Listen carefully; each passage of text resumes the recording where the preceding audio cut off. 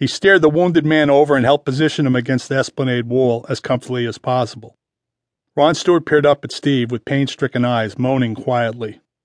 "Frazier, I had to kill Mitchell. I had to. He made me. He was going to tell Howie."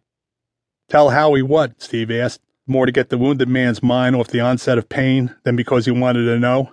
He thought he already knew. Mitchell was going to tell Howie it wasn't a month ago. What wasn't a month ago? The day I saw Sally. When was it? Almost a year ago. Stewart's face twisted with sudden anguish at the recollection. "And at the time, I didn't tell Howie I'd seen her. I didn't want to bother her or hurt him. I wanted to make sure it really was Sally, first of all. Then, the weeks passed, then months, and it was too late. I couldn't tell him anymore. He would have fired me." "And Mitchell spotted the time element, did he, from me telling him?" "Yes," Stewart sighed. "I don't have the kind of money he wanted. I'm only Howie's manager, not a star of any kind. I could have been a star once." For a moment, Stewart's eyes softened as he wandered back into the past. Then a strike of pain hit him. His eyes widened and he became frightened again. "I had to keep him from telling Howie," he cried out. "Don't you understand?" "Sure, I understand," Steve said. "Look, stay that way. Don't move or you're liable to fall." He stepped back.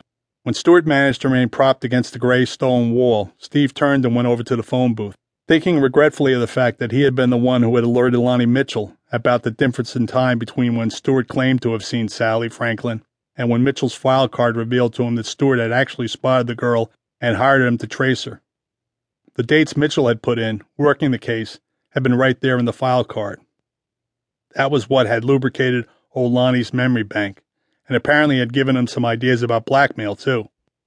Steve could almost recall sensing a touch of hesitancy on Mitchell's part, the day in his Santa Monica office, while he was flipping through the card file inside his desk drawer.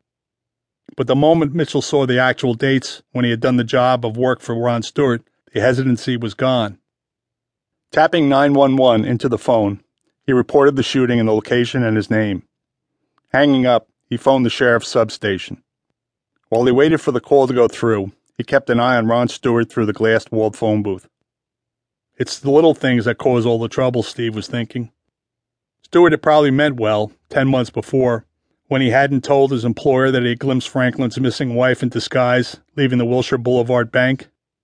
And that little neglect had led almost a year later to a dead man on a windswept beach. Almost two men, come to think of it. If Stewart's marksmanship hadn't been so downright atrocious, Steve might have joined the list of victims. At least Steve finally had the answer to one thing that had slipped past him about the entire mess, the thing he had kept trying to recall but which he never could until now, when it was handed to him by the file card and Ron Stewart's blurted confession. The fact that the big detective agency had gone back on the job 10 months ago, not just the month before. That's what had slipped by him. The IDA wouldn't have had any reason to start the follow and watch process on Phil Devon down there in Palo Altos unless Ron Stewart had clued them in on when he recognized Sally Franklin coming out of that Wilshire Boulevard bank. While Steve waited, he wondered how close the little man must have been to Lonnie Mitchell when he connected with those two shots which had eventually killed the private detective. The powder burns had indicated it must have been right near him. He must have been, or he wouldn't have missed Lonnie Mitchell for sure. A voice spoke in the receiver. It was Casillo. "What's on your mind, Frazier?" he asked, sounding impatient. "I'm pretty busy here." "I'm down at the beach southeast of Howard Franklin's Malibu place," Steve said. "At that esplanade, remember? I just shot his business manager, Ron Stewart, in his right shoulder." "Now, Frazier, why would you do a thing like that?" Castillo asked reprovingly.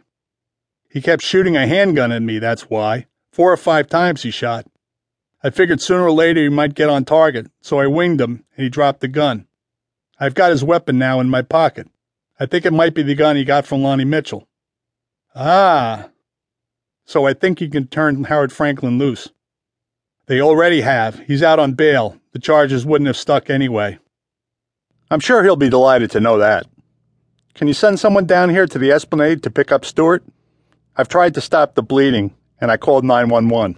"We'll be right there," Casillo said, hanging up.